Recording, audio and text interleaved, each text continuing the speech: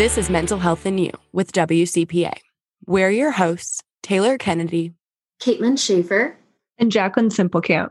Our podcast covers mental health topics for you. From us, licensed mental health professionals. Let's get to this week's episode. Hey everyone, happy Monday. Welcome back to Mental Health and You.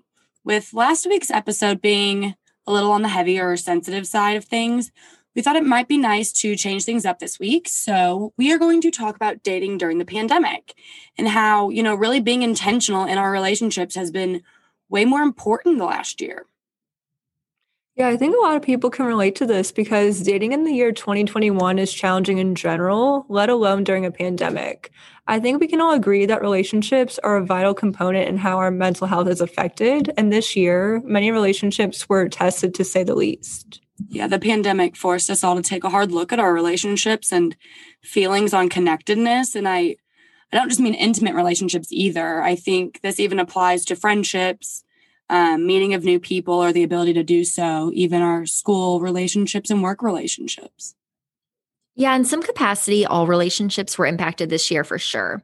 Since it would take us several hours probably to touch base on all aspects of relationships, we're just going to focus on intimate partner relationships today. We really want to focus on two sides of this, both the idea of starting a romantic relationship and also sustaining a relationship that we already were in during the pandemic. Dating can just look so different for so many people, but I don't know, the pandemic has really just made it extra unique. So we want to talk about how the dating game has changed over the last year.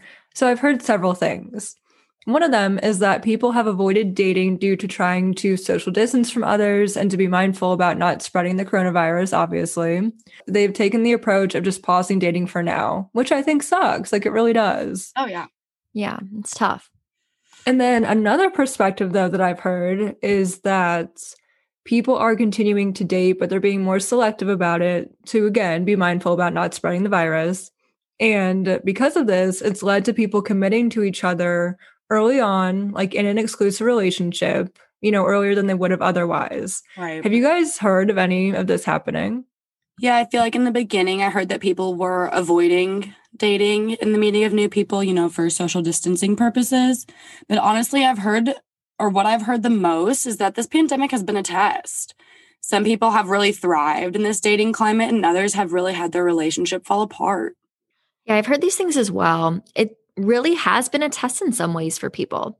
I think about how even prior to the pandemic, how our dating culture was really shifting to finding people online. But the past year, there's really even been a bigger increase in that online dating and just overall having to be really creative with date nights. For instance, okay, so I'm going to put my friend on blast here, but she's been able to actually have some really unique Zoom dates. And now more recently, kind of some interactive outdoor dates with somebody she met on an app during COVID. It was just kind of unique to hear about what they were doing for their dates. They would kind of show each other their pets or their homes or introduce to roommates. And for her, it was kind of a nice experience. But for others, that probably would be really intimidating because it's not the same, right? There's not that connectedness that you do get from meeting people in person. Okay, wait, I'm so nosy, so I have to interrupt you. Do you have an example of one of these creative dates? I can't imagine meeting somebody for the first time in a pandemic and then trying to organize structured dates using technology. Yeah. I think one of the coolest things is just they were both at home. So they both made their own dinners, right? And then had their drinks and sat and had dinner. And then they kind of showed each other around their apartments and just kind of different things that were meaningful. So she got to see pictures that were in his thing of his family and hear about them and got to meet his dog or cat or something. So it was just kind of cool things that you actually get to know people a little more even. Right. The first few dates and just that idea of, you guys said, being intentful.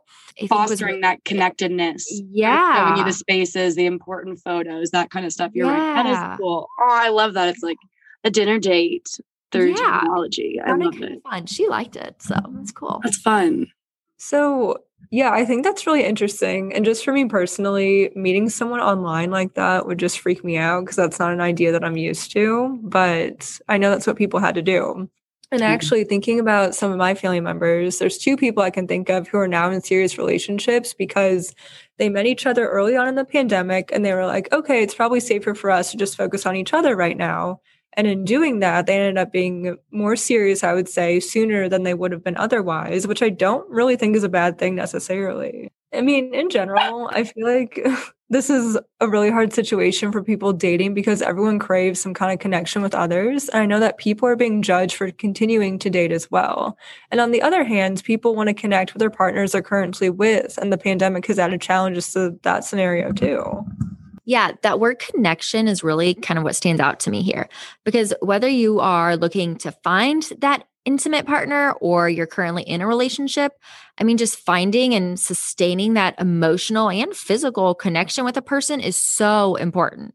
So, especially during a time where we've all been so isolated and so many people are just craving that connection, but even just a deeper connection, right, that we were missing out on through the pandemic. It's something a lot of people really are seeking and truly need right now. Well, yeah, and that word connection, I think, is so prominent because we all want to connect in some kind of way. And I think technology really saved us this year because we still could connect with people, whereas maybe if we didn't have that, it would be a lot more difficult. I think you're right. And Jacqueline, I'm with you. Dating or meeting someone online is definitely not something I would necessarily normally be comfortable with. And so I'm kind of happy, the three of us didn't really have to deal with that because we are already in relationships, because I think that would be a whole different challenge because I just wouldn't be comfortable with it. And then how am I going to form a relationship? I don't know. Sounds challenging. I admire everyone who figured it out.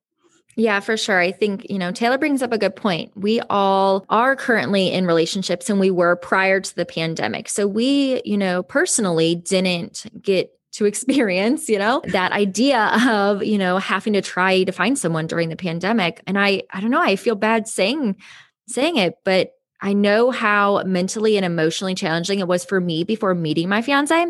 But yet I am incredibly grateful that, we didn't have to deal with trying to find someone and deal with relationships in that way. I think the pandemic really only enhanced the challenges, right? And it just, like Jacqueline said, pushed this dating culture further and further to the online methods. So I don't know, I really do empathize with those that are trying to find love these days. Yeah, definitely empathize and admire the strength and flexibility. And just thinking about the whole dating situation, for me personally, it's a little different just because I haven't quote unquote dated in such a long time. And I think dating in the modern world is really tough anyway. And I'm not going to lie, I can't imagine how it was navigating that during a pandemic. But you guys are right. On the other side, the pandemic has still added stress and new challenges to existing relationships too. Jacqueline, were dating apps around when you first started dating? Because I feel like you and Blake have been together so long, I don't even think dating apps were around. Yeah, I don't think in 2010 they were. I could be wrong, but at least to my knowledge, they were not. So you would have definitely struggled dating during the pandemic because you've never completely. I think that is hysterical to me. I also think that even those who are like, I will never download a dating app or do, the online dating, they did it during the pandemic. They had to do it. They had to cave. They had to do it. And I'm sure there were so many unique dates that came out of the pandemic. But yeah, for me, the pandemic was hard enough without the extra layer.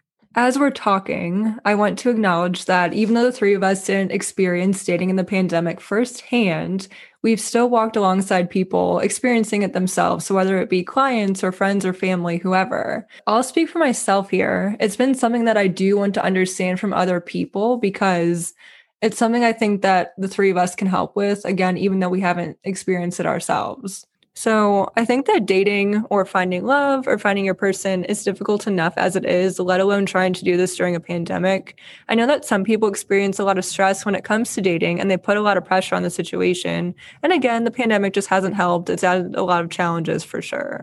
Yeah, and I think the pandemic, it impacted relationships in general. So in some way, shape, or form, we're able to relate to the topic, or we've walked alongside our peers and family members who have had their relationships impacted. But in general, what are some of the many themes from your personal conversations or even in sessions that you guys have noticed? I think that's a great question. I mean, the main theme I think I've noticed is that personal connection piece we were talking about earlier and how that was just really challenged over the past year and a half. it was almost like scary for some people to date, right? And to trust that new potential person because of safety reasons. I don't know. I found people have just been a lot more intentful in their dating because of that. And people have really just had to do some self-reflection even on themselves and think about what they truly want out of a partner and probably do that a little more than before. Relationships have really been made or they've been broken, I feel like, and they are just like that anyway. But then in the pandemic too, because it's such a new and it's such a stressful situation to where it really does test out, is this relationship going to last or is it even going to start? There's honestly such a wide spectrum of what's going on right now. And sometimes stressful situations help people lean in together, and other times it's too much and it pulls them apart. I agree. And a huge takeaway from this whole pandemic is that that fundamental human need for belonging and connectedness. When we think about feelings of connectedness, there is a real sense of security and safety that comes with, right? So we get these feelings and needs met through our relationships. I really want to stress the word need when I say that. We get these needs met. As humans, we need these feelings to be mentally and physically healthy. If these feelings aren't met, that's when our body and our life, we go through those hard times of stress. These needs are fundamental, and these positive feelings have a profound impact on our health. Yeah, I feel that way too. I think, honestly, this was important for us to talk about because it's so relevant for young adults, especially, I say, just dating in general and being in relationships. I know we have a lot of listeners in that demographic, so we really wanted to discuss something specific to all of you guys. Because, relationships in general certainly impact a person's mental health and overall well-being. We understand that building new and taking care of existing connections are things that take effort anyway, and this past year has made it challenging.